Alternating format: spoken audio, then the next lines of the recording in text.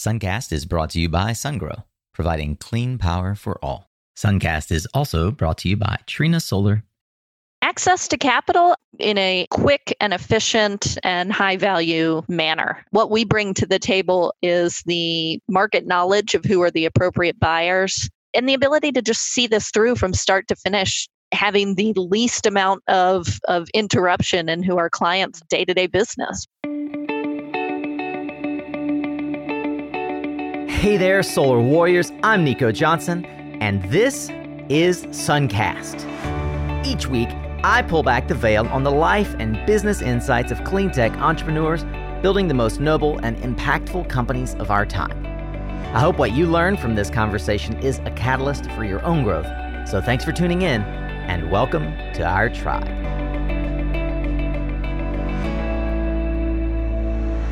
Hey there, Solar Warrior. Welcome back to Suncast. I'm so glad that you're carving out this little bit of time to put Suncast in your earballs and hang out with us. I hope that you did enjoy Tuesday's episode with Erica Myers of SEPA, all about the evolution of EV charging. If you didn't check that out, do go listen to it. Erica is fantastic.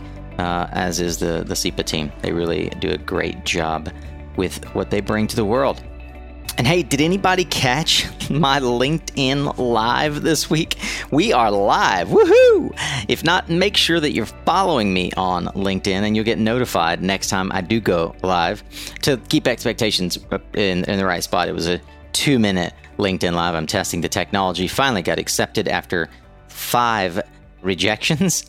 So happy to be able to bring you guys more Suncast content live on LinkedIn. Today's the second in our Women's History Month lineup of all-star clean energy leaders. And we are hanging out with my friend Britta Van Osen from CohnReznick, a long-time solar warrior. Britta has such a fascinating story. Just her entree into the industry is fascinating. She's done well, considering she was the only B-School student with zero business background. Hear how she turned from financial crisis in 2008 to financial deal maker in the last decade, right during the Great Recession. Britta has personally been involved in more than 5 gigawatts. You heard that right, 5 gigawatts of deals, and some of the biggest transactions in the last decade of this solar boom. But that's not the whole story. No way. She's a dedicated mother and a sterling example that you can, in fact, lead at home and the office without compromise. As we continue with our all-female lineup during this Women's History Month, I hope that you'll get a ton of value from this mighty manager, mother, and friend. Remember, you can always find the resources and learn more about today's guest and all the other shows that we've had, and more than 230 founder stories and startup advice over at mysuncast.com. But for now, get ready to tune up your skills, Solar Warrior, as we tune in to another powerful conversation here on Suncast. All right, Solar Warriors, it is an exciting time. We're in a new decade. We're in a new month, that being March. Many of you will recognize that March is Women's History Month. We at Suncast have been very intentional about improving not just the overall diversity, but the gender equity in our guests. And, it turns out there's just a ton of kick-ass smart people in our business, but few who rise to the level of the guest that we have today. Someone that I've known for quite some time and am really grateful for the serendipity to be able to come back around after so many years and have her as a guest on our show. Britta Van Osen is a managing director with CohnReznick Capital. She leads the San Francisco office. We've known each other for probably almost 10 years now. She's been in the industry doing banking, tax equity, corporate strategy, and she's directly advised over 5 gigawatts of solar, wind, battery storage, contributing to more than $19.5 billion worth of projects with CohnReznick. It's exciting to think about the diverse topics that we're going to be able to explore with Britta. But first, let me bring her into the show. Britta, thank you for joining us. Thank you, Nico. Really excited to be here. And just one small correction. We actually just closed a very large transaction that put us over the 20 billion mark. So we're just to be factual there, we're very excited about that. Fantastic. That is really phenomenal. I mean, you guys have such a huge impact on the industry and a track record of excellence in capital and advising. But you personally, being named to the Solar Power World inaugural 40 under 40, at a relatively young age in your career, have found yourself in leadership positions. I thought that it would be interesting to start something that perhaps is an elephant in the room. I imagine, I know, because we've talked about it for you so often as an expert in solar and finance and clean energy writ large. You had said, hey, there's kind of let's don't discuss this one topic. It's just a burr in my saddle. But I think I'd like to discuss it, honestly, and sort of put it out there as the first foray of this discussion to get us on a level of human interaction that I think is necessary, because your perspective on this topic is really important. What is that thing that kind of irks you about the nature of, I'll just say, gender diversity in our industry? Well, so I'll tell you, it's my question that I always just dread being asked, and it's, how do you balance work and life? How do you do all of this while being a mother? And I'll tell you, it bothers me for a variety of reasons. The first of which is I'm often speaking on panels as an expert in finance and renewable energy, and people are instead devoting the time to discussing motherhood. And I have two little girls who mean the world to me. They are absolutely amazing, and my family is incredibly important to me. But I think what this question does, and really the fact that it is predominantly asked towards women, you don't see men on panels. You don't see I have 4 partners in CohnReznick Capital, and you don't see them getting asked this question. And I think it does a disservice to us on multiple levels. One, it implies that somehow I'm struggling in a way that they are not. That somehow I am more committed to family than my male partners, or that I am somehow less committed to my job than my male partners. And I think that's an unfair implication of asking this question of women repeatedly. And I think it also does them a disservice in implying that they don't want to be with their families, and that they're not having these exact same struggles or having to manage or be efficient with their time because of this exact same thing. So I always find that question frustrating. It's usually a very well-meaning, often younger woman who actually wants to know. And so I don't really hold that against them for asking, but I think it actually has implications that really frustrate me about being a woman in finance and a managing director of a bank. Yeah, indeed. And there are complexities I always ask about life balance as a part of getting to know how executives do manage that, because it's one of the things is certainly in the startup environment that is just hard to navigate as a human. You pointed out something in another discussion that we were having that kind of blows my mind, because I'd never thought about it. I think that I didn't even know that you had children. We've known each other for almost a decade.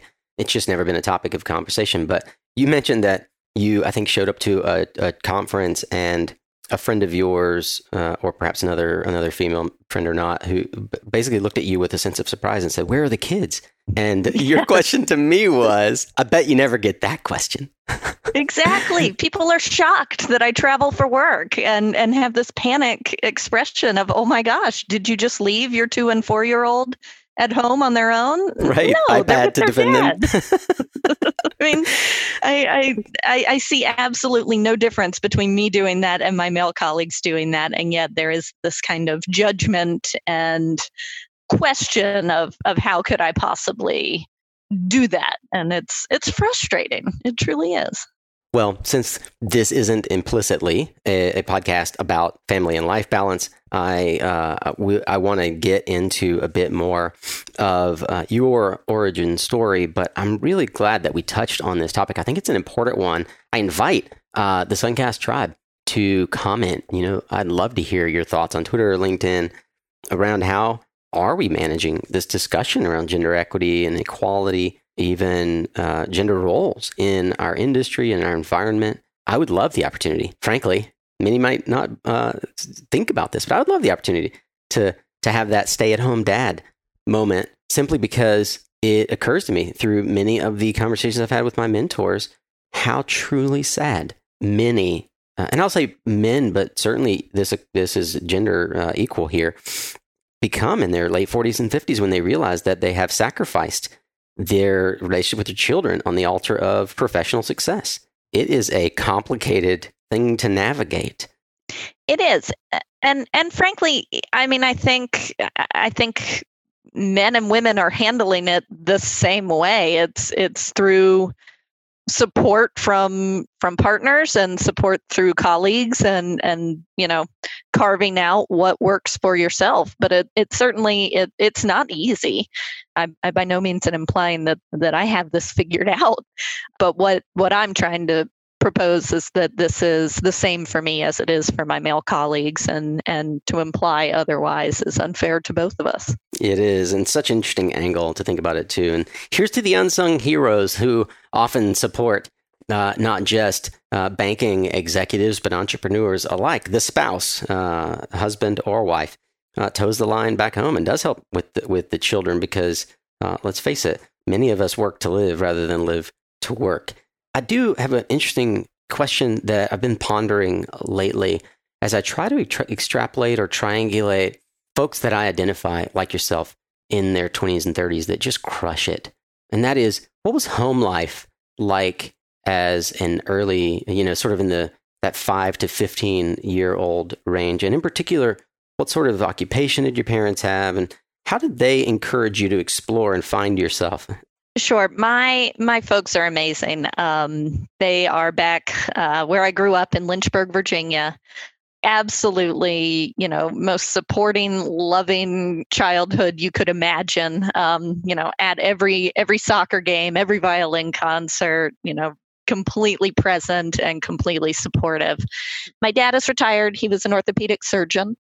And my mom was a nurse until my sisters and I were born. I have 3 older sisters, and is an artist as well. She does ceramics, and was primarily at home with us during our youth. My parents had this awesome outlook of encouraging us to try. They were all about, give something a go. We will be here as your safety net if it doesn't go well, but you want to go try something, do it. So I wanted to go to New England for university. And they said, okay, give that a go. See how that works. See if you like that part of the country.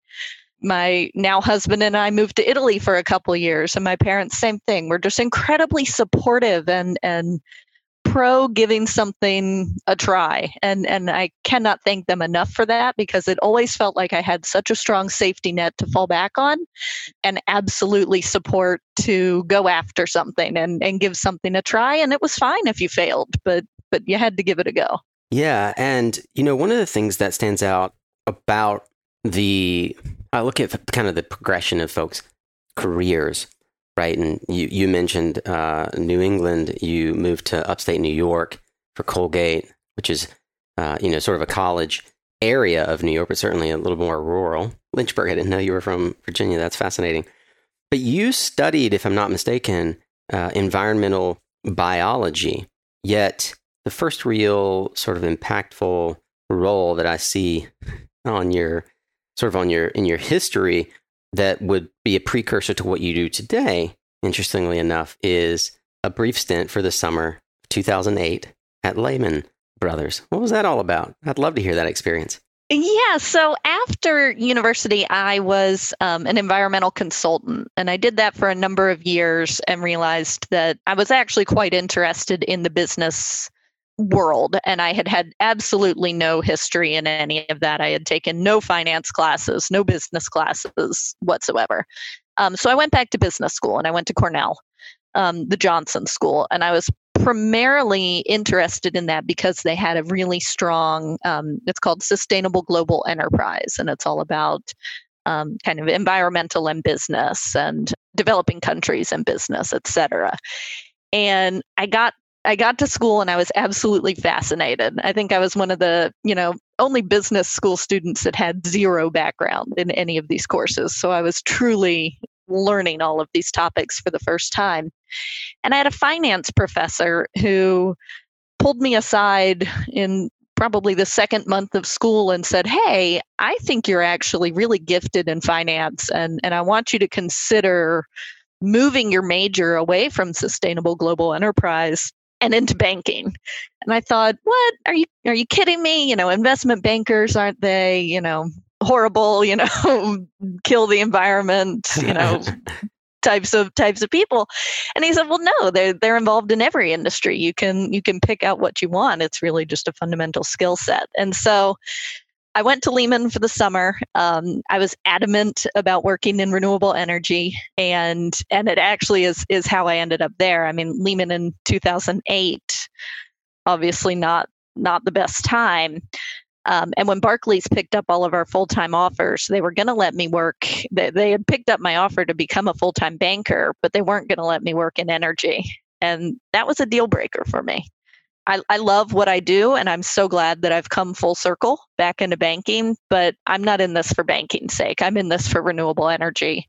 And this is the field I choose within that industry. Fantastic. So obviously, for those not connecting the dots, the summer of 2008, Lehman Brothers filed bankruptcy September 15th, famously starting what we now call the global financial crisis. And I just thought it was fascinating that someone without a finance background got to work in the inner workings for 3 months of a company that was a stalwart, fourth largest investment bank in the world at the time, that went belly up at a time when our industry was hemorrhaging cash, not doing a good job of attracting capital for a number of reasons. And the first thing my thought was, God, what did that do for her mindset? And you answered a bit of that there, but how did you pivot then? Full-time offer to go work at Barclays, like arguably one of the winners from the global financial crisis, certainly on the heels of picking up the Lehman's portfolio. What sort of deep digging did you have to do, and how did you find that first job coming out of B school to really get into the finance element of renewables? Yeah, well, I'm pretty sure the career services program at Cornell has never forgiven me for turning down a full-time banking job during the global financial crisis, right? I'm sure that did not help a number of their statistics and things like that. But in reality, they were very supportive of me chasing what my passion was and what my goals were. So when that all fell apart, I took a step back and looked at kind of renewables on a global scale and looked at what was going on over in Europe. And really, I would say they were a good 5 years ahead of the US as far as deployment of renewables. They had several very lucrative feed-in tariff programs. Spain, Italy, England, all were going extremely strong. Germany, incredibly strong. And so it just so happened that my husband got an offer to go play professional rugby in Italy. No way. He did. That's so cool. And so we thought, well, I'm not going to go to Wall Street. Let's see if we can find a job over there. And so I spent the second half of my second year in business school flying back and forth to Europe looking for renewables jobs, and ended up actually finding one in the small town where he was playing rugby, managing a German wind developer's Italian operations. It was Windkraft Nord, WKN. So that was fascinating and kind of a karmic all coming together for us to live over there. What a great life experience too. To be able to, it's funny, my wife and I, the reason I got into solar, the reason I started a solar company, was not unlike what you did. We moved to Monterey. I was doing my MBA. And I just said to her, she's in her and we were both in our early 20s. I said, hey, first one to get a job wins. And she got a full-time gig at this winery. And I was stuck in Monterey, California, thinking, what the hell am I going to do now? And there just weren't, like, Akina was in the Bay Area. Solar City had basically just started. There were a handful, maybe two competitors. Real Goods ended up buying my biggest competitor, Energy Innovation or Energy Solutions. Just jumped in feet first. I would have loved to have had the opportunity to go to a company out of Germany that kind of knew what they were doing, and I have to figure it out myself. So kudos for you for being that thoughtful.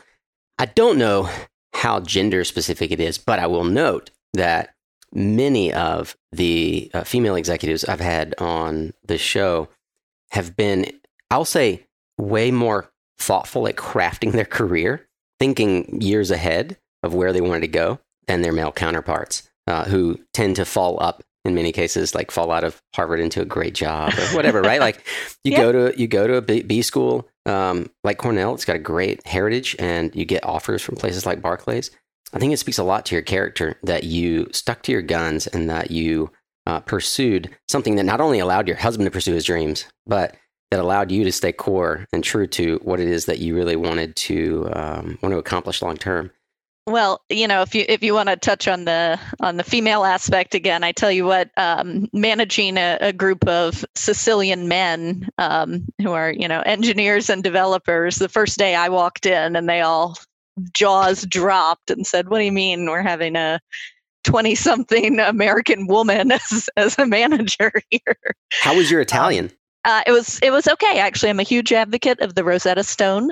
I studied that for a year before going over there, and it was pretty passable. I had an assistant who went around with me to make sure I wasn't totally screwing stuff up, but almost all of our business was done in Italian. That is amazing. So from Windcraft, you went to Gestamp at a time when Gestamp was looking to expand their global operations. This is where we met. I was at Trina. You were at Gestamp, fairly new there, and helping grow their U.S. renewables business. How did you navigate that transition time in your career? And more importantly, I'm curious, how did you know from Windcraft, what was the catalyst to say, all right, it's time to move on? Well, it was a combination of factors. First of all, the Conto Energia was getting overhauled in Italy, so there was a little bit of a moratorium on new development, which kind of meant there wasn't going to be a lot to do over the next couple of years. Two, my husband was done playing rugby. His body had kind of had enough. And so the debate was, does he try to find a job in Italy, or do we move back to the US? And third, we had an absolutely wonderful time over there, but we were ready to come back to the US market, both for family and career-wise. The renewables industry at that point was really maturing, and it was starting to become more evident that there was a strong role for me here domestically. Do you feel like there was earlier, like in that period, B school to through the time that you were at Gestamp, did you have sort of outlined the things that you knew you needed to learn, or what was that learning process for you to become a developer, a financier who understood the role, the macroeconomics that were moving the levers such that you could participate in financing these and developing these large scale deals? What were some of the early sort of wins for you from a knowledge perspective? The interesting thing, obviously, about the U.S. market is how different it is given the tax incentives and tax structures that we have here. So luckily, I came back when the 1603 grant was still going, so it wasn't a complete immersion into tax equity. It was a little bit baby steps given, the straight debt models we were seeing in Italy. So that was really the big learning curve that I had to overcome, and Gestamp was great. I mean, we did several deals there, primarily sale leasebacks, and kind of gave me that strong foundation of how to do these deals. What do you feel like took longer than you expected in your career so far? I'm constantly surprised at the continued extensions that we keep getting on the tax credits. At Comresnik, we were pleasantly surprised at the last extension, and then again with the wind extensions occurring this last year. That has been a really strong runway to facilitate growth and continued development in this industry. I think it's directly responsible for the free fall of PPA prices that we're seeing, and really has made our industry, highly competitive with any other energy resources. So that has been impressive. For me personally, I think I'm pretty pleased with my progression. I think it's happened pretty quickly, and I've found myself, a partner at an investment bank before I probably would have predicted. And that's been awesome, and the result of a lot of hard work and the result of finding the right organization and the right partners. With that comes a lot of hurdles to overcome from a day-to-day basis, not just managing your stakeholders and those who report to you, but in many ways, as a partner inside of this banking organization, there's a lot of entrepreneurship. You're running a business. What do you find to be the number one headache for you, not just for managing your day-to-day business, but helping your team grow or helping that piece of business grow for CohnReznick? So I wouldn't call it a headache, but I would say that the thing that we are the most fiercely protective of is our company culture here. We have worked extremely hard, the partners in this organization, to build this group into the type of people that we want to be, the type of representation we give our clients, and how we treat each other and how we work with others within this industry. I think it's a significant differentiating factor for us, both when we're recruiting and retaining talent, as well as originating deals and signing on new clients. I think they do see something different in the way we do things, in the way we treat people, and how passionate we are about this industry and about doing these deals in the right way. I am not one of those, red tie, black power suit bankers that walks into the room and starts demanding, what it is I want come hell or high water. I think, from my perspective, we're a lot more thoughtful. It is an incredibly small industry, so we know that people are going to have to work together again, and we know that time is also an incredibly important commodity here in getting these projects built. So I think we really take a special view on how we do these deals and how we advise people and get them the money they need to build projects. Following that thread, I would say the primary, why don't you tell me, what do you feel is the primary problem that CohnReznick and others like you solve in the marketplace? Access to capital and in a quick and efficient and high value manner. I mean, whether or not it's tax equity raising or debt or bond raising or asset sales or equity sell downs, what we bring to the table is the market knowledge of who are the appropriate buyers, the competitive tension to run a properly organized and efficient process, and the ability to just see this through from start to finish, having the least amount of interruption in who our clients are day-to-day business, right? They're busy building projects. They don't need to be spending a ton of time focused on, the intricacies of raising the capital. That's something we can do, and we can do that for them in an incredibly efficient and high-value way. So CohnReznick Capital is the subsidiary of the accounting firm CohnReznick, broker-dealer arm, in many ways a boutique investment bank, and you're focused solely on, or have been dedicated to, solar. Two questions to better understand. I feel like this is an area of our business that some people know really well, but is also seen as both a black box and an ivory tower that in many ways intimidates developers or business owners because they just don't understand what goes on inside of a boutique investment bank. Can you help us understand, what does a typical profile look like of a company that might seek help or advice from an investment bank? As a follow-on to that, where are you and your team spending your time? Like, how do you divide your efforts? So we are focused across the renewables technologies. So we do a lot of wind work, solar work, and energy storage. Our typical mandates, I would say we spend about half of our time focused on project finance. So that's raising tax equity and debt for specific solar, wind, or storage projects. Mm-hmm. A great example of that was we just advised Solar Frontier on a tax equity and debt raise for their Mustang 2 project. How big is that project? 250 megawatts. Okay, right on. Yep. So that's about half of what we do is literally sourcing those parts of the capital stack. The other half we do is a little bit more traditional investment banking, which is on the M&A side. So it is, for example, we just advised First Solar on selling about 400 megawatts of solar assets in California and South Carolina. Mm-hmm. That was an outright sale. We also do partial sales. So if somebody wants to sell 50% of their equity in a project, we will represent them. Those are probably the two largest components of where we spend our time. Third kind of bucket of this is more on the investor side. So that's helping tax equity investors enter the market, helping some of the larger pension funds, for example, acquire large portfolios of assets. So that's all on the project side. And then we do some of the corporate work as well. So selling platforms, we sold S-Power. We just sold GE Solar, their distributed generation arm. So more on the platform side, which is also traditional kind of banking work.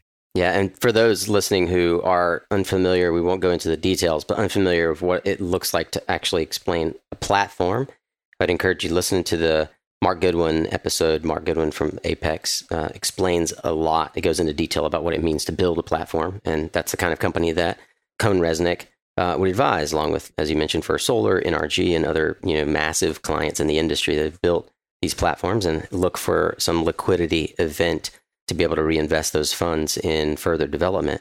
So I understand that. Probably many listening understand that. But what do you feel perhaps I don't know and I should? And I'm going to draw a bit from your experience, sort of looking at the macroeconomic levers of our business. I would imagine you come into these meetings time and time again, and you just go, gosh, I would have expected that these people know this by now. Well, I think that's actually an unfair expectation on a lot of these shops. I mean, so when I was at Histamp, I was there for 3 years, and I think I did 4 project finance deals. At CohnReznick, I'm doing 10 to 12 a year. I've done every single tax equity structure there is. I've done almost every debt structure that I think is out there. And so I've seen it all. I have this enormous stable of recent deals and solutions and ways that we've gotten around potential issues to draw on. And it's really, that experience and working at a place like this, in 1 year here, you gain the experience of working 4 years inside a dev shop. Yeah, it's really interesting. I'm really glad that you said that. I often think about the career progression and how many of us, myself included, get it wrong for lack of advice. And that's what I hope that people are gleaning as they listen to Suncast. They get the advice on career progression that helps them to modify their thinking about what the next move is, right? In my case, for example, I knew coming out of grad school, I should have gone to a manufacturing business.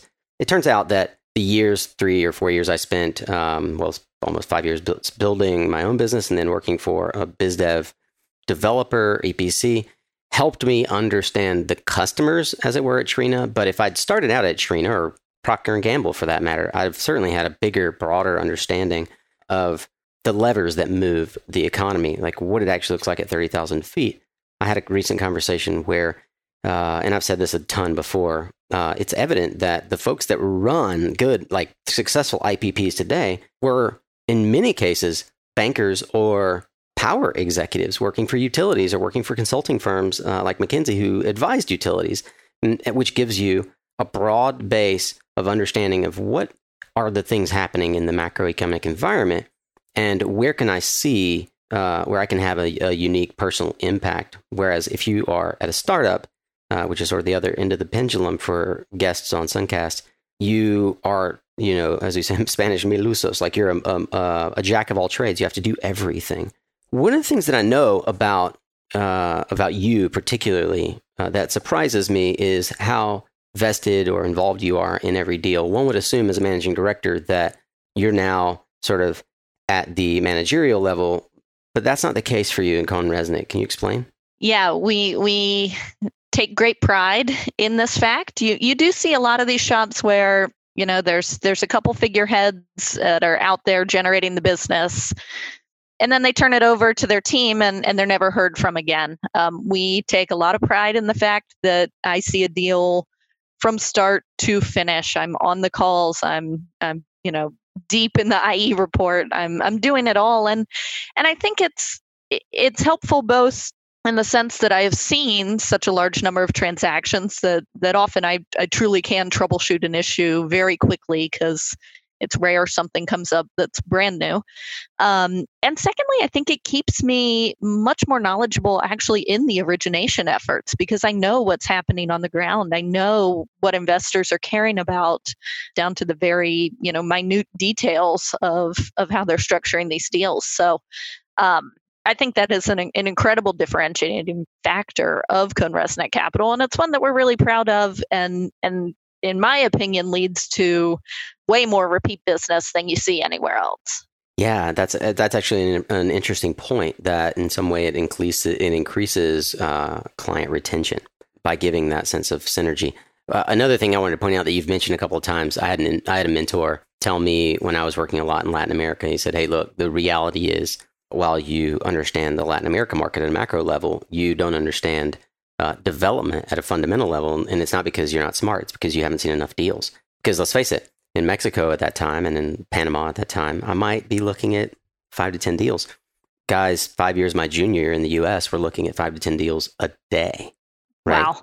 Right. So it's just that velocity, the rate of change that you get to see gives you that matrix. And I'm a huge advocate that as early as possible in your career, dig in to a role that gives you the ability to see the matrix that your industry operates in, right? You'll have plenty of time to be a specialist, but if you're going to be a specialist early, be a specialist in a team that's doing a whole lot of deals. Just the velocity of deals is so much more important because it gives you that fabric to be able to quickly assess what's right and what's not right about a deal. I wonder if for you, given that perspective that you have, when you come in to talk with a developer, having been in that developer role, what are some of the early things that you're thinking about, questions that you're going to ask a developer to understand quickly if they know what they're doing or not? Yeah, well, I mean, there's the fundamental principle of development, which is optimism, right? I mean, developers are always pretty confident that they're going to find a workaround, that the project's going to get built, that it's going to be done on this timeline. So I always kind of try to check on that and make sure, they need the optimism because that's a fundamental aspect of doing that job. But the realism is also really important. And I think it's important to know if people have failed before, because I tell you what, there's no better confidence builder that they're going to avoid doing that again than knowing that something has gone wrong and that they dealt with it and have that experience. So to me, developers always give me their numbers and their outlooks, and I give them my opinions based on those. But then I always put in some aspects of realism here to make sure we're kind of bringing them a more valid view of what I think is happening in the market, and I found that to be pretty effective. All right, Warriors. So you know that high demand charges can ruin a good commercial solar sale. But what if you could offer your clients 30% in demand charge savings at a tenth? That's right, a tenth the cost of installing a battery. You can now do that with DemandX, a new demand charge reduction software from Extensible Energy. Check it out at extensibleenergy.com and read the 3 case studies on how DemandX significantly reduced demand charges and increased ROI without batteries. As a Suncast listener, you can also get a free demand charge analysis at extensibleenergy.com/Suncast. What do you have to lose? Crunch the numbers and see for yourself how Extensible Energy's inexpensive DemandX software is a win-win for you and your commercial solar clients. Hey Warrior, I bet you're already aware of CPS America's dominance in C&I with over 30% market share. But did you realize that they also shipped 500 megawatts of utility-scale 1500-volt inverters in 2019? Their unique design flexibility makes them the only company with the ability to eliminate DC combiners in the field. And their DC to medium voltage balance of system bundle allows for as much as 40% reduction in costs. But wait, there's more. With string inverters increasingly used in utility applications, CPS is infusing smart tech innovations to drive down costs along the value chain from DC generation to AC delivery. If you'd like to find out what other cost stack reduction CPS can bring to your C&I and utility projects, head to mysuncast.com/CPS. You've been involved in banking of successful ventures. You mentioned FSLR selling to EDP, that big portfolio recently. I know that you guys, you just did this deal, 800 plus megawatts, that brought you over 20 billion. Congratulations again for that. That's phenomenal. But I think it is in the failures that you can learn the anatomy of a deal and where it goes wrong. You have an interesting example of working with this is a venture new area of our business, which is storage. A couple of years ago, that can help understand sort of the engagement at a boutique bank level and understanding how to help someone raise money, go to market, et cetera. Would you share that story with us? We were engaged a couple years ago. We were actually helping a CNI and Resi storage developer raise capital, and we successfully did so. We also helped them structure kind of project finance platform for their equipment, which was, establishing how to do leases, looking at PPAs and various ways where they could help their customers by providing the projects and providing the financing to get the projects built. And that actually all went quite well. We raised them a significant amount of debt.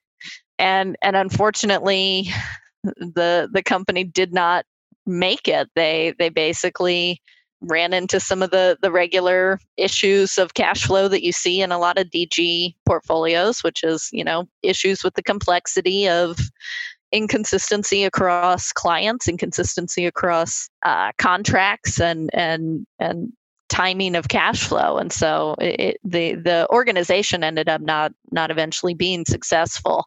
We were successful in raising them the money that they needed in the short term, but in the long term, it didn't run out.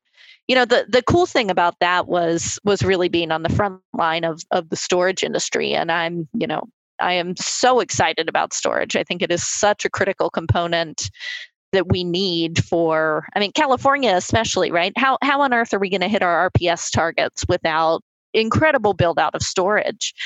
And I think it was really disappointing that the 2019 spending bill did not include any type of standalone tax credits for storage. I think that was a big mistake and something that needs to get rectified. Storage is such the new frontier and the exciting, growth story of our industry. I have not gotten to do enough project finance deals in it. So if anybody has project finance deals in storage, bring them to me. I'm eager to get involved, but I'm really excited about that industry. I think it's going to be massive and a huge, huge relevant aspect of renewables. What do you think are some of the key elements of financing storage right now that you guys are learning about and that developers need to be wary of? Predominantly right now, a lot of the utility scale storage is build, own, transfer. So we're not seeing a huge amount of PPA type storage standalone. We are seeing storage tacked on to most of the solar projects that we're seeing bid into RFPs and contracting offtake at the moment. And that is, it is financeable. It is absolutely eligible for the ITC if you do things the right way, but it's complicated. And that's really cutting some of that red tape is what I was hoping for in the 2019 spending bill that didn't happen for the storage only ITC.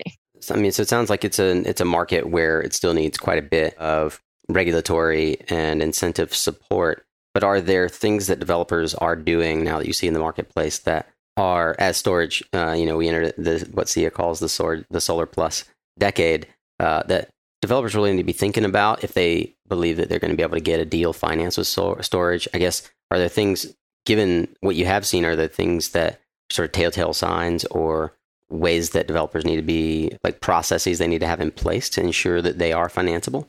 Yeah, so the capital is there. We are seeing institutional investors across the board all saying, well, I've earmarked $100 million for storage and I've earmarked this, and we've got the money to deploy into storage.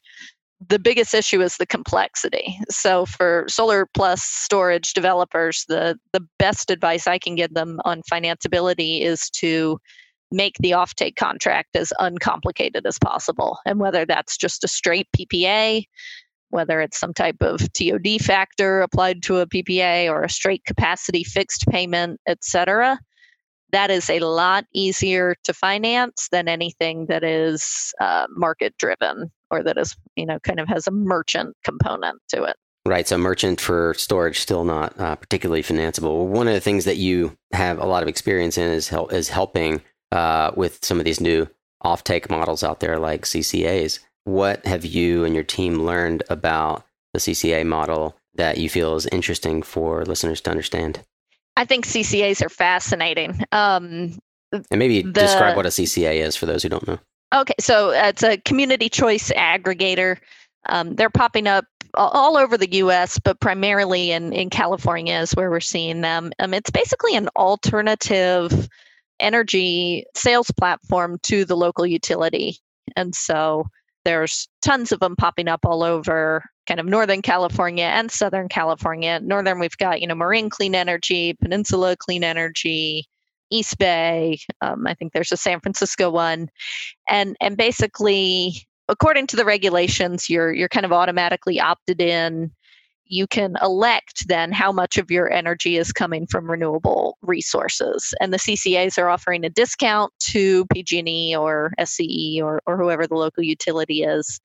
And it's basically giving communities choice about what is sourcing their energy. And the utilities don't love it, but it is pretty popular from a consumer standpoint.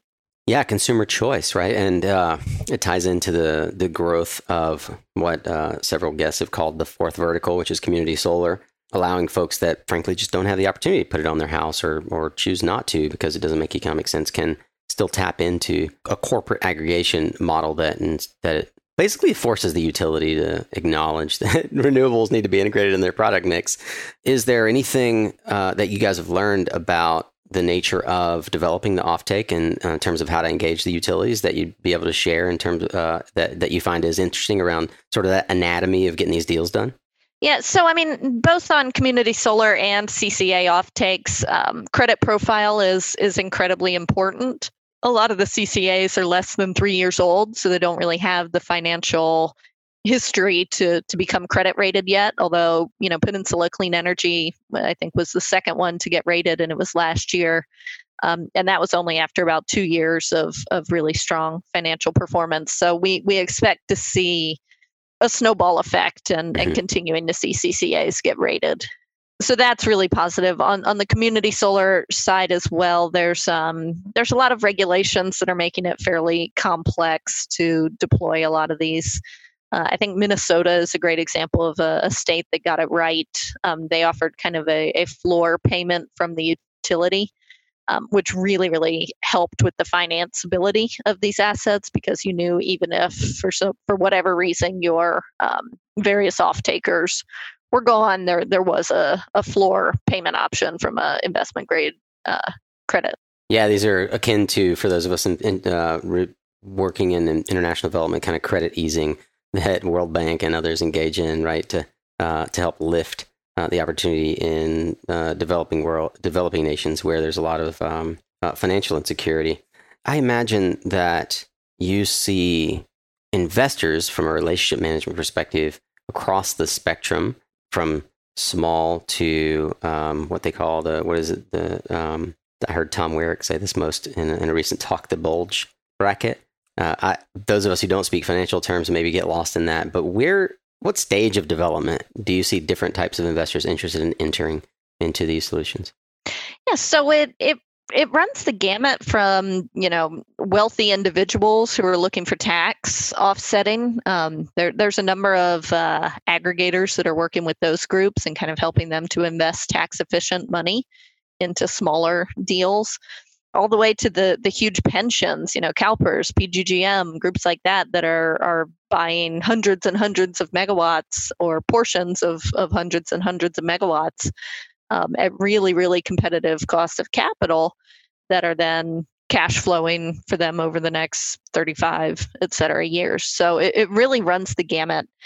We're seeing more and more international money coming into the U.S. and focusing on U.S. investment as well. A lot of European money, a lot of Asian, a lot of Canadian dollars being spent here. And I think a lot of this is going to vary over the next few years if we do enter into some type of a pullback. I think U.S. renewables are a pretty solid and safe place to put those funds. And so I expect to see this to just continue people pouring money into this industry. Those internationals investing in the U.S. market, is that predominantly large European and other utilities like Enel and EDF? Or are there other types, sort of categories of investors that you think people should be on the lookout for and understand how they function?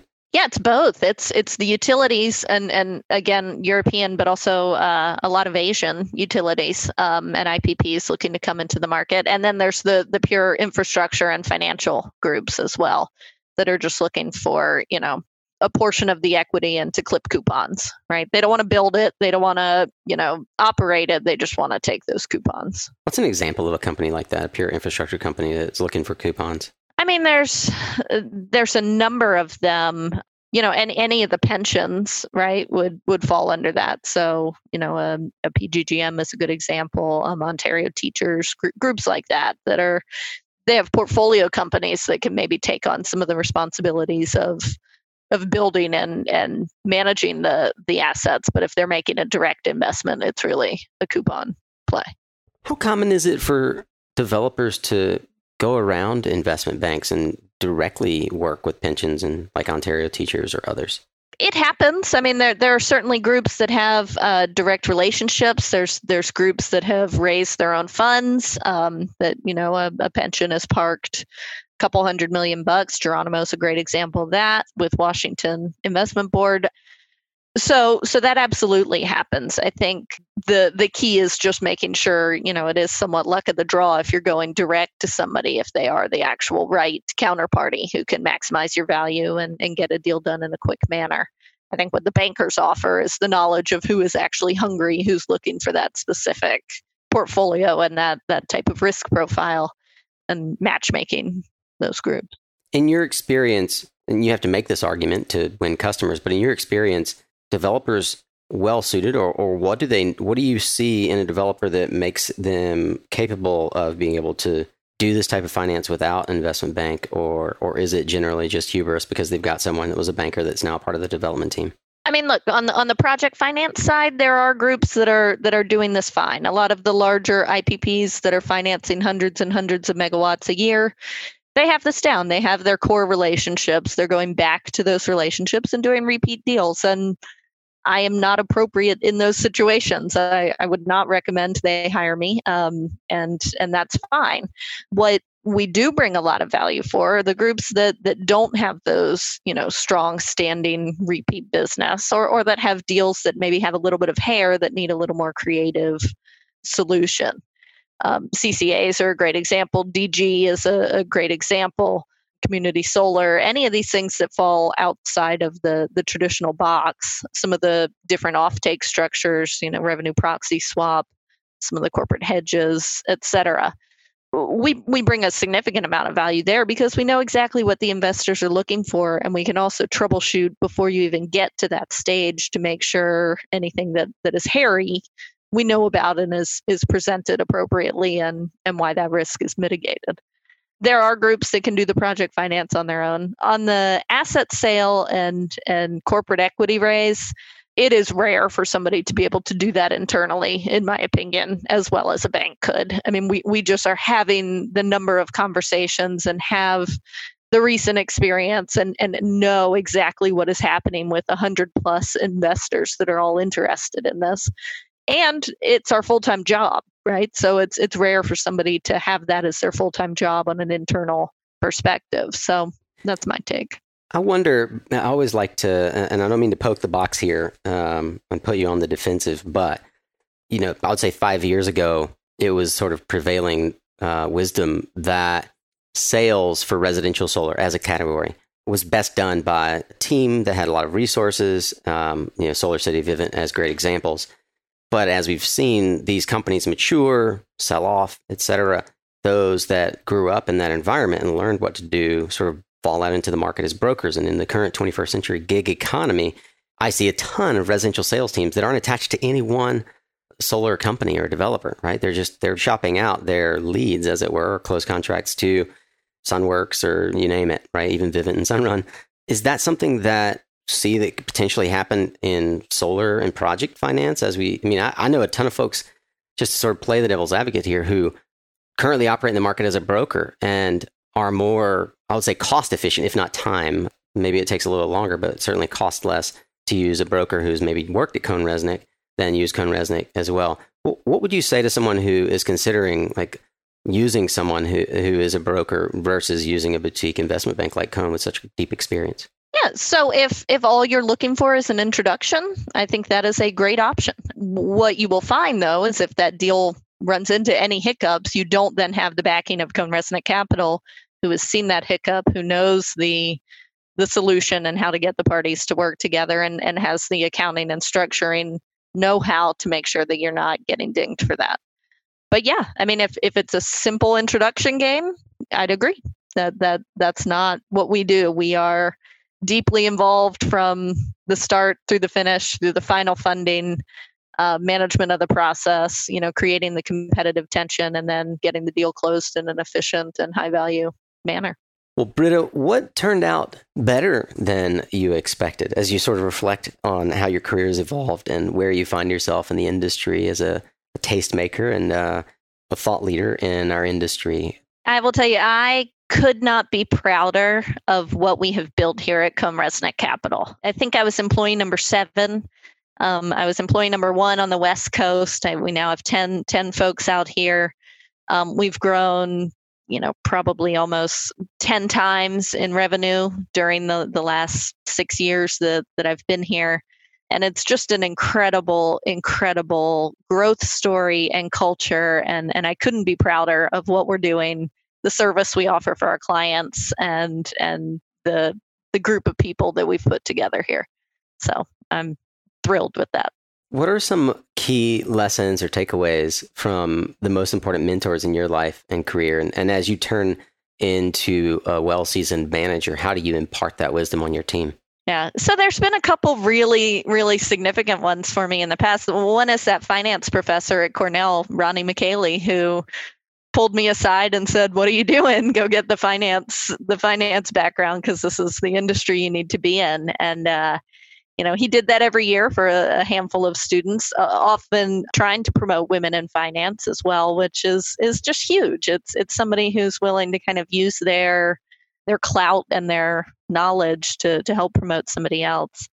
I also think, my partners here at CohnReznick, Connor McKenna, Nick Knapp, Frank Palladino, and Gary Durden, we have built this organization over the last few years and really come together as a cohesive management team.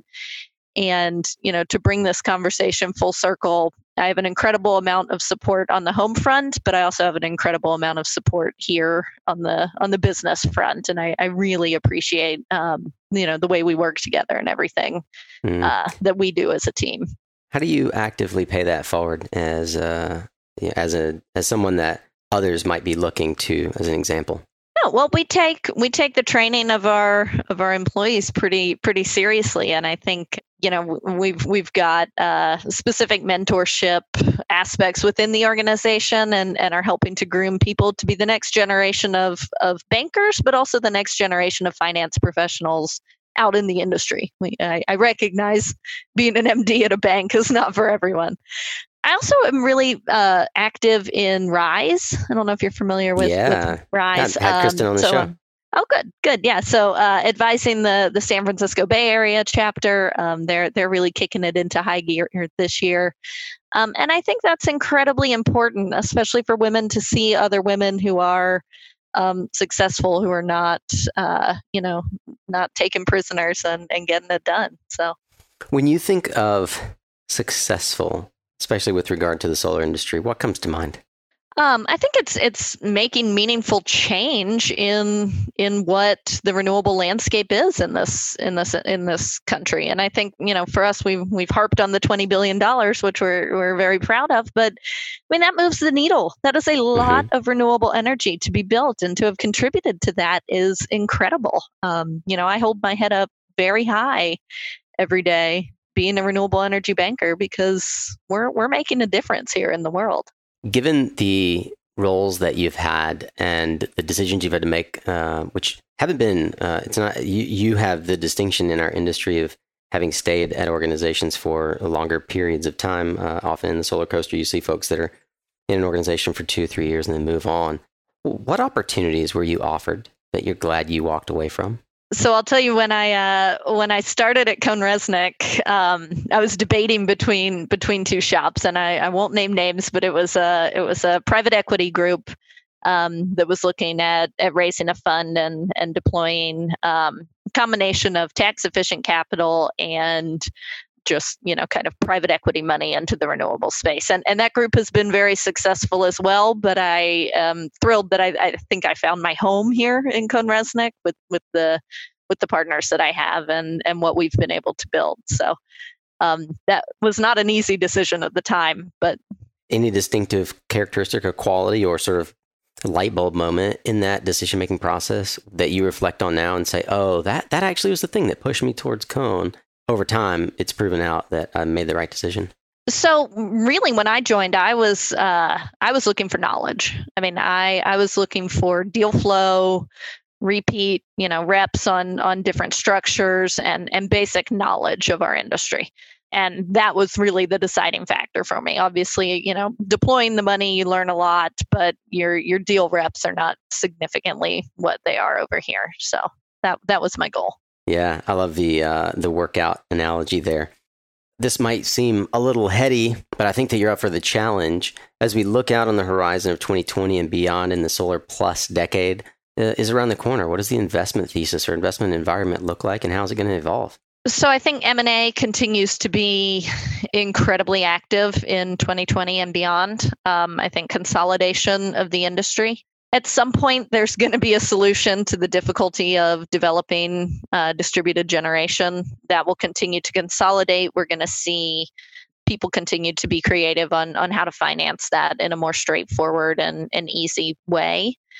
And I really cannot overemphasize how bullish I am on storage. I just think it is such a critical component of the infrastructure that needs to be built out. Truly believe that there will be an incentive program at some point, and I think that is going to be a massive, massive part of the story going forward. Well, if there is, it'll likely be birthed on one of the coasts. California has a long track record, but there are some states like New York that are making huge claims and making big stakes. Yeah, well, anybody with a huge RPS number has to address it sooner or later. Well, Britta, let's, as we turn towards home base here, I want to dig into how you, as someone who is constantly seeking learning, as you said, one of the reasons that you went to CohnReznick, how do you feed that desire for knowledge? Many do it through books. I'm wondering if there's a book that you've read or gifted the most and why, but also how you think about educating yourself and stay sharpening the saw, as it were. Yeah, I'll tell you, I have two books that I'm a huge fan of at the moment. One is "Girl, Stop Apologizing" by Rachel Hollis, and it was very effective for me, even just in the title, reflecting on how I do interact with people and what my role is. And I found, especially when I was having my second child, I took a completely different view on maternity leave and kind of the accommodations I needed in order to, be pregnant and not traveling in the last trimester and things like that. And the second time around, I had read this book and I really took a different view. And I think it affected both my mentality, but also my clients and my coworkers' mentality about what I was doing. And I stopped apologizing. I wasn't sorry that I was having this baby. I wasn't sorry that I was going to take maternity leave. And I swapped it around to thanking. So instead of "I'm sorry that you have to cover this deal for me," it was "Thank you for covering this deal for me." And it actually made a huge difference. It was dramatically different in how people viewed me and how I viewed myself during that whole time. So I'm a big advocate of that book.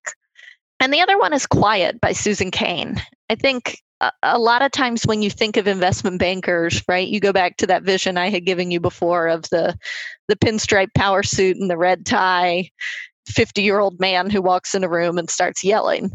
And that's not me, and that will never be me. That's just not how I operate. And Quiet is all about kind of introverts and the qualities they bring and how you can maximize those qualities and actually use those to become incredibly successful. And that book spoke to me a lot as well about maybe being a little different personality from you would traditionally see in my industry. Yeah, and we see in every industry that the model is changing, evolving, flipping, as it were. So we'll link, as we always do, to these books on the show notes page. And it's always great to see sort of life lessons that folks apply as they read the wisdom of others in between those pages. Well, along the line of reading as a habit, I believe that lots of times folks who are highly successful and highly motivated have some sort of consistent practice. I'm curious what yours is, and what's that has contributed the greatest to your sort of given the greatest impact in your life. So I'm a very process-oriented person. I'm very focused on kind of laying out what my goals are, mapping out a way to get them, and then regularly checking in. I think this is also what makes me a good banker. But knowing, here's where I want to be in 6 months, here's where I want to be in a year, here's where I want to be in 5 years, and I have all of that mapped out and regularly check in with myself to make sure I'm achieving those goals. Is there a framework that you use that you found particularly useful in thinking through what those goals ought to be and checking in with yourself? Nothing formal. I mean, I have it all written down. I find that that's pretty critical for me to be accountable and actually move it from kind of a vision to an actual practical, here's the goal and here are some tangible results that I want to achieve. So that's how I focus on that. Apart from the field of finance and solar, what are you most fanatical about? So, I mean, my family is absolutely amazing. I have these absolutely wonderful husband and 2 little girls who are just a riot and keep me on my toes and are tons of fun. So, really focused. They're young. They're almost 2 and 4 years old, and I've just had such a blast showing them the world and introducing them to all new fun stuff that they can do and teaching them. So that's absolutely a passion. That's awesome. Well, on the opposite end of the spectrum, what would you say that perhaps you're the terriblest at? Maybe charades and parallel parking. What do you find that? Well, I haven't exercised in about 10 years. So I did one triathlon about 10 years ago and checked that off my list and said I never need to do anything like that again. So. Yeah, well, you are blessed genetically, as my wife is then, because she says the same. We went for one run early in our marriage, and she said, well, I'll never do that again. Well, Britta, I know that there are lots of folks who do look to you as an example and a thought leader and a leader in ACT as well. Where can folks find you? Are you publishing or posting regular anywhere, or how could folks engage with you? Yeah, so, CohnReznick Capital, go to our website. We publish regular newsletters and blogs and all types of aspects there. I'm at most of the major conferences, always happy to meet up with people, share ideas, have a conversation. So you're on Twitter as well, but are you active there? I'm not terribly active on Twitter. CohnReznick Capital is. We do a lot of that through the organization. Yeah, it's a good place. In fact, on Twitter and even on LinkedIn, following Cohn, you can see kind of where some of the big dials are moving. Obviously, having been involved in more than $20 billion in financing makes a difference in terms of visibility and what's happening in the marketplace. And I can say that sort of as a hack for those who are more relationship building oriented, as I have been in my career, knowing folks at boutique investment banks like Cohn is incredibly insightful. Regularly meeting with them like Britta can help you stay ahead of your peers and ahead of the crowd in terms of understanding where the market's going and how you can position yourself. Well, in that vein, let's end today, Britta, with a bold prediction. What one thing do you see happening in the market that perhaps nobody else is tracking? What's in your crystal ball? So I don't know that it's not being tracked, but I am bullish on the storage ITC. Mm-hmm. I see it coming through. I think it has to. Prophetic and hopefully profound in the way that we can see storage become a mainstay in not just our generation, but our electric grid balancing exercise in this energy transition. Britta von Ossen is a managing director of CohnReznick Capital, and a boutique investment bank that has moved the needle in more than $20 billion worth of transactions. And it's our genuine honor and pleasure to have you here on Suncast. Thanks so much, Nico. All right, Solar Warrior. That did not disappoint. I just loved all the wisdom and nuggets of truth from Britta. I love the vulnerability and the just the level of access that Britta gives to insight into how she's grown as a person, as an entrepreneur, an intrapreneur, and how she's managing this thing called life as she's out there kicking butt and taking names and doing all the solar deals. If you are eager to keep learning, then you, my fellow Philomath, can find the resources and highlights from this and every discussion, along with the social media links, book recommendations, and more, as always, at mysuncast.com. And that's where you can also sign up for the Suncast Tribe, which is the only way that you'll get details for our upcoming events ahead of time, like the Ask Me Anything that we did last week with Jeff Ressler. Thank you so much to those of you who joined us on that. We will be finding a way to publish that to at least to the Guild, if not out to the broader populace. If you're interested in the Guild, you should check it out, mysuncast.com/member. That's our inner circle of advisors and past guests and Solar Tribe members that participate in our community in Slack and in other ways, private events and goodies that we dish out. Well, we'll be doing more of these, and I'd love to hear from you. What topics and guests would you like to have on our live events, including our LinkedIn lives? Be sure to follow me there on LinkedIn so you don't miss on those as well. I hope that you'll tune in again next week, of course, as we've got Evelyn Butler and Garvin Heath talking about the PV end-of-life challenges of recycling. And we've got another massive episode with deal maker Mona Dejani of Pillsbury. I can't wait to dig into her story. And if you don't know Mona, man, you want to tune into this one. So we're going from West Coast deal maker to East Coast deal maker to people who are crushing it in our business. I can't wait. It's going to be a lot of fun. Well, that's a wrap today. Remember, you are what you listen to. Thanks again for showing up, Solar Warrior. It's half the battle.